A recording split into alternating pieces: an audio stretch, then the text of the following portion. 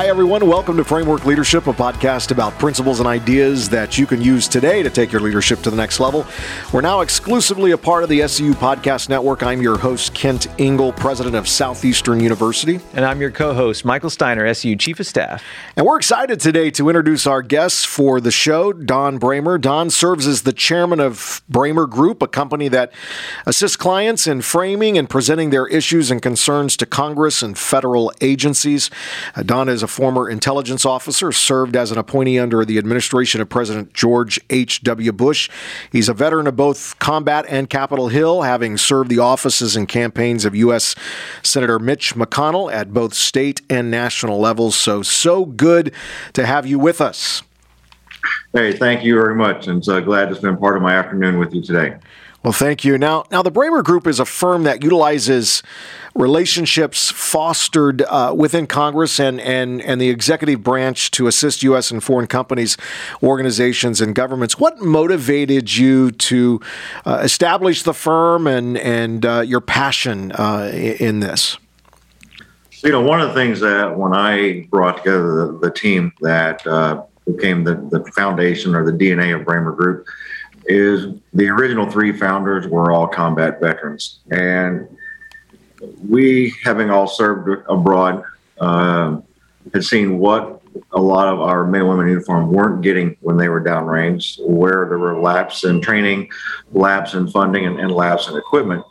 And then coming from Kentucky and working on the campaigns, I had experienced firsthand what it was like for factories and companies to leave the states to move abroad, and for people to lose their jobs and the effects it had on their families. So I took the two lessons that I learned from working campaigns and being in the military and figured out that one thing that I wanted to do was to bring jobs back to the United States, but also at the same time make sure that our men and women never had a opportunity to be in a fair fight, but have everything they needed to win the fight. Right. Oh, that's so good. Yeah. And so talk to us a little bit about what are some of these issues specifically? You talk about men and women being downrange, they're in this combat situation. What were some of those first issues where you said, hey, we need some extra help here?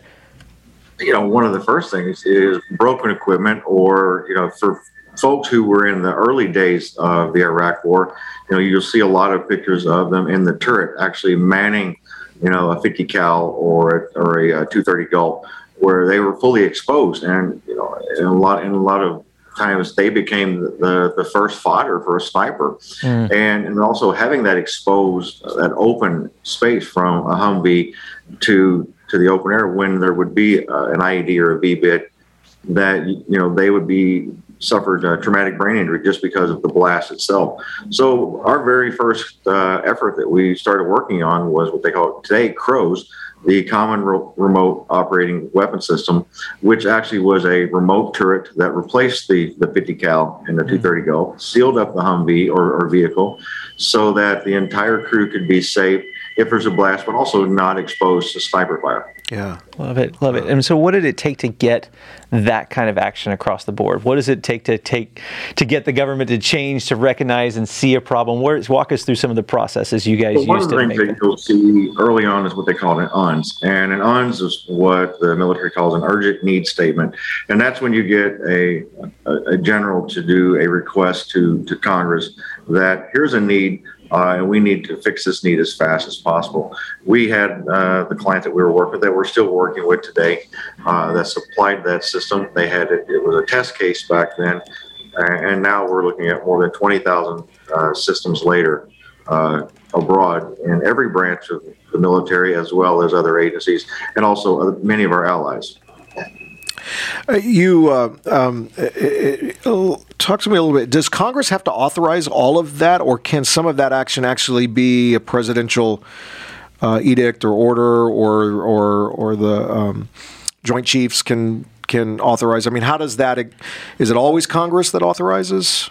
So, if in the case of an ONS, if there is funds available, what they call unfunded priorities, then it can, if it's a short term. But once it becomes a program or record, then it has to be funds that are authorized by Congress. It would get a program started, but not necessarily wouldn't keep it. It has to become tested certified, and then would have to be requested in the following year, the president's budget, or then put in what they call the NDA, which is the National Defense Authorization Act, and then funded through appropriations. Yeah. When you look at what you set to work out, what would you advise leaders who want to get changes across the finish line based on your experience? What's some good approaches to make those kinds of things happen? I think the most important thing you can do with any legislative initiative is to build your network, to have as many stakeholders as you can. Yeah. There is power in numbers, and in one of the cases, and I'll use you a really good example, the manufacturer who does one of our weapon systems that we represent, we've now helped them to establish a supply chain that touches 23 states, 26 congressional districts. So every one of those weapon systems touches 3,200 U.S. jobs. Wow. You multiply that, the average family is about 4 people across U.S. So take that number. There's 3,200 times 4. That's a lot of votes. It's a lot of voices.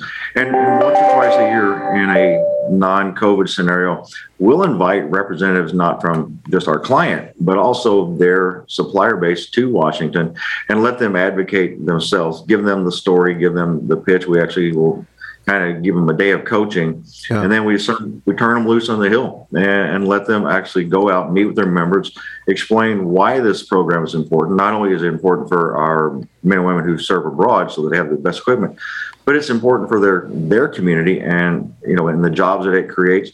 And even when you look at the first degree of supplier base to the second degree all the way down, the number of jobs and the number of families that each one of those systems touches is immense. And that's what it takes, letting them know that this is important for not just the Pentagon, but it's important at home too. Right, yeah. Now, you've worked at the state and national levels of several key presidential and congressional campaigns. You've continued to actively be engaged in the political process. Balancing your personal life and life in the political eye can be difficult, and there's a lot to it. But how do you balance your personal life while building the networks and these relationships you need to accomplish these kinds of goals? You always have to take time for yourself, and you have to find what is your escape. Finding balance is important, because if you don't have a strong balance, then you're just going to get sucked into it. Yeah. Finding what you do and setting guidelines for yourself and sticking to them. In my case, I have things every day that I do to start my day, whether it's, I will read, make myself read at least 10 pages, or I'm an active writer. So I get up and try to journal my thoughts, and it helps you process what you're going to do each day. I'm keen on lists. I think making a plan, whether it's a list or setting your course for the day, is important. And it also gives you a sense of accomplishment. At the end of the day, when you can know that, okay, here's my list, I've checked everything off.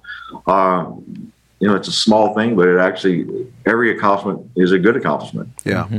Yeah, love it. Good. And with your role, specifically, there's so much that you do that can end up in the public sphere. People can see what you're doing. So how do you balance that criticism, right? How do you balance that fact that, like, hey, this is what I know we need to do, even if maybe some pundit somewhere doesn't really understand what we're trying to get done? How do you keep yourself motivated to keep moving in the direction when all that comes? It's kind of funny. When I first started doing the commenting and the contributing on the air, you start getting hit up on Twitter, right? And the first couple of days, I was like, you take it personal, and then I finally get to the point, the folks that do my booking, they were like, don't read your tweets. They're like, just don't read them. Don't respond to them. I think my parents take the criticism more than I do. Yeah. If they see something that somebody has said, they get really upset about it. And I said, don't respond. Please don't feed into it. So I think they take it harder than I do. Mm-hmm. Yeah, and you realize, wow, it's just part of the landscape. It's just the way it is, and yeah.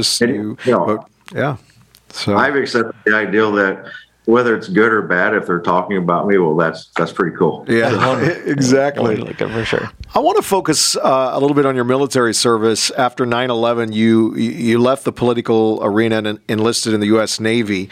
And over the years, you were called up for multiple deployments, and at one point operated throughout Iraq as an intelligence officer and senior interrogator.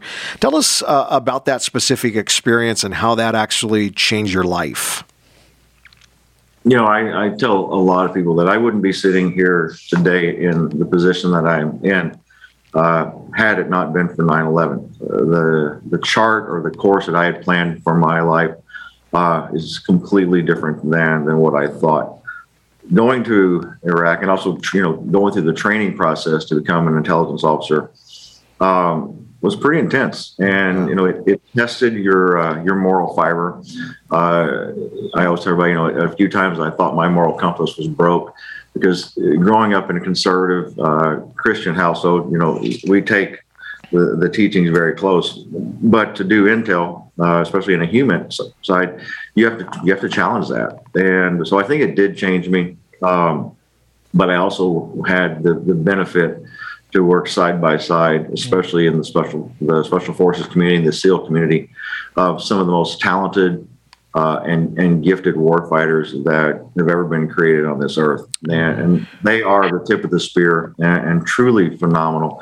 Many of them are my dear friends to this day. And I know that we did a lot of good. And, one of the reasons that we've not seen large-scale terror attacks in this country is because of the good that we were doing, and the good that everyone who serves in uniform or serves this country, even out of uniform, it takes everyone to do this. And everyone that puts on that uniform or raises their right hand to this country, even when you question some of the decisions of our politicians, should be proud of the job that they do. Right. And so I left the Navy after 18 years of both active and reserves, and thought I was done.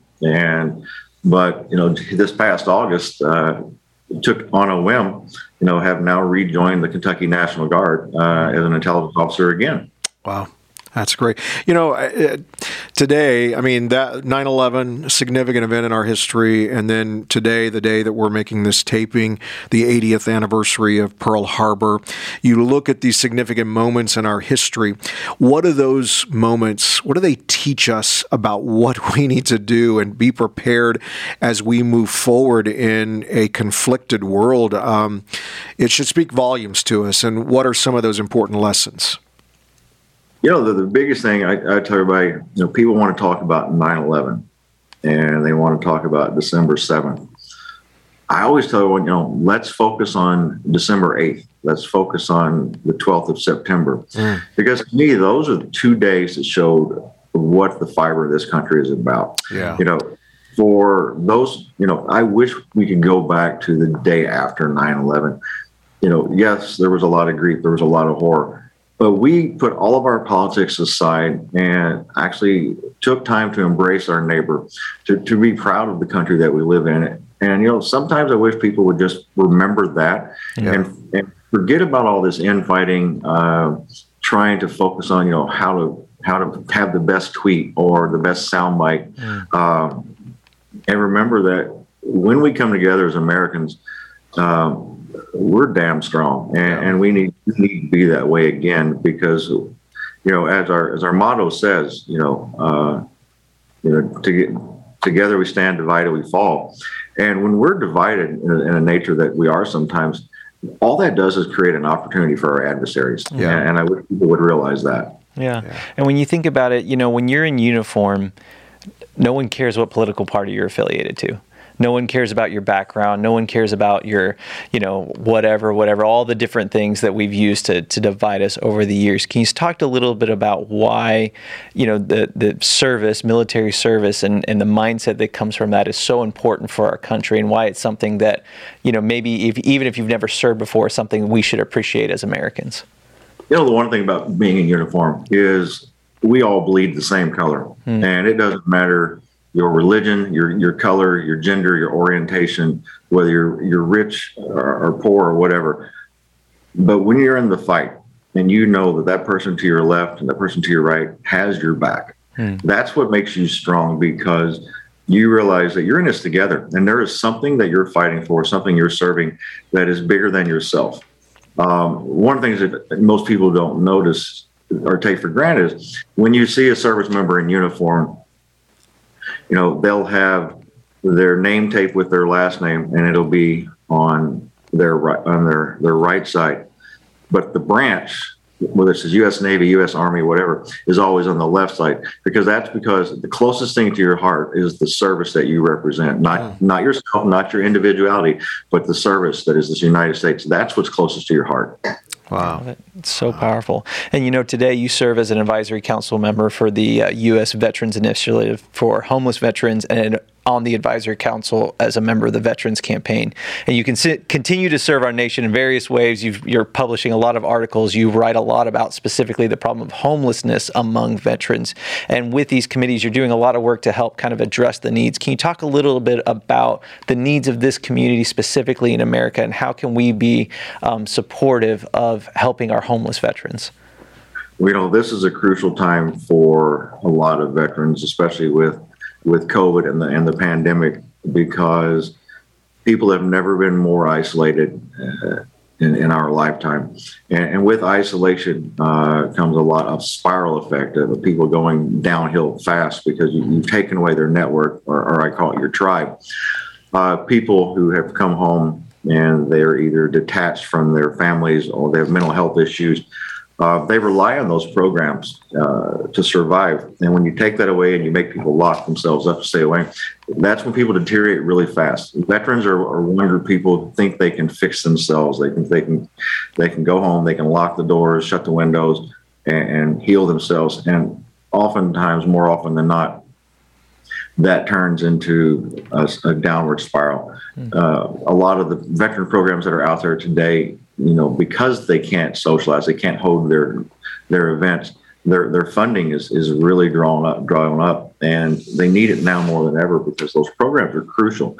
Whether it's a softball game or a network event, or even just building community, it's so important, because a lot of times those small groups and those small acts of kindness save a life. And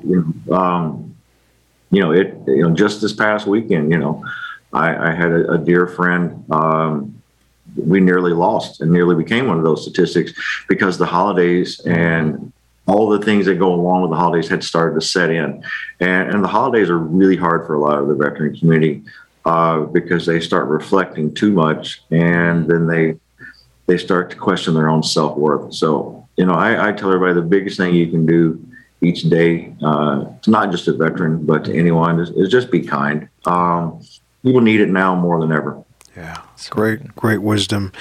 And we're so grateful for our conversation. We want to be respectful of your time. So we're going to move into our fire round and just ask you a few questions surrounding kind of everything we've discussed. And again, just kind of answer with your gut. We want to grab some few practical and applicable pieces of advice from you for our listeners. So I think we got about 3 questions. So Michael, if you want to start. Yeah, start us off. So what would be the first piece of advice you would give to someone who wants to start a campaign or enter that world of politics? The first thing I would say when you want to start a campaign is to go through your phone list in your phone, because that's going to be your first donor base. Mm-hmm. Everyone that you're going to ask for money, they're all in your directory right now. Yeah. And don't be afraid to ask, because campaigns are expensive. And if you're shy about that, and you're shy about asking your friends, then you won't be able to ask your friends or family. But also be sincere. One of the things that I still do to this day that I learned early on in my days with Senator McConnell is take the time to write a personal note. Emails are meaningless. I go through a ton of stationery, and I believe that a handwritten note is the best gesture that you can still do to this day. So much that in the last week, even as much as our firm has grown, I hand signed 500 Christmas cards, not with a signature, but a note and a signature that went out to everyone. Wow, that's great. How can young leaders be disciplined in their careers? The biggest thing I think young leaders need today is find a mentor. Yeah, find a mentor that's good. And and stick to it. My mentor, that was my mentor 30 years ago, is still my mentor to this day. Mm-hmm. We still talk once or twice a week because I can't learn everything. Yeah. And he always told me, to pay it forward. And I have the pleasure and the honor of, not only the intern program we have at Bramer Group, where we bring in 2 to 3 interns a semester, but I have several young men and women that I mentor on a constant basis, and I'm extremely proud of them.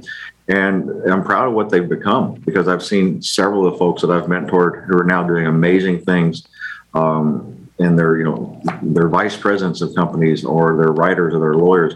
And just to know that I had a small part of that is incredible. I always tell people, decide what you want to be in life, find the people that are doing that, and become their friends. Yeah. And that's how you'll build a great mentor. Love it. Last question to close this out today. What advice would you give to maybe servicemen and women who are preparing to come off the field for the first time, make that transition back into civilian life? What would you advise them to be thinking about doing? I think the same thing that I just said. Find that mentor. When you join the military, they give you what they call a sponsor, and that's the person that helps indoctrinate you from civilian life to the military. When you move to a new base, they give you a sponsor. That's the person that helps show you around the new command and make sure you find everything. It's no different. We cannot do this alone. And I think the hardest thing that people want to accept is especially, a lot of the men, it's, there's something wrong with asking for help. There's absolutely not. Having a good sponsor or a good mentor when you come off is good. I get a lot of people who are transitioning who will find me on LinkedIn and, ask, you want to have a coffee? And that's what you should do.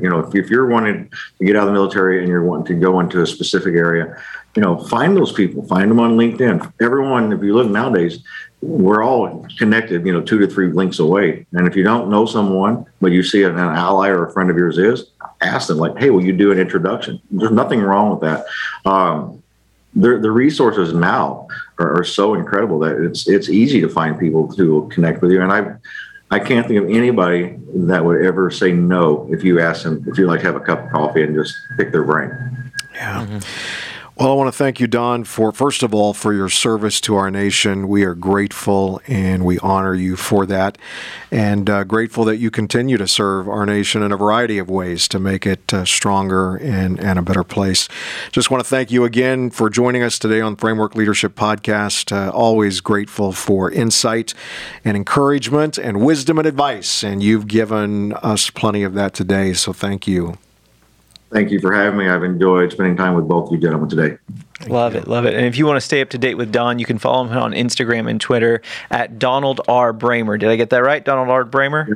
You got perfect. It right. Awesome. And if you are watching us on YouTube right now, you like this content, you want more leadership to help grow you, get your leadership to the next level, go ahead and hit that like button, hit that subscribe button. You can also check us out on Instagram at Kent_Ingle or Twitter at Kent Ingle. And if you want more leadership content right to your inbox every single week, visit our website, kentingle.com. Subscribed to the newsletter so you can get it every single Friday morning. If you wanted to know when it comes out, it's right there for you. Thank you so much for listening to Framework Leadership. Take care, everybody.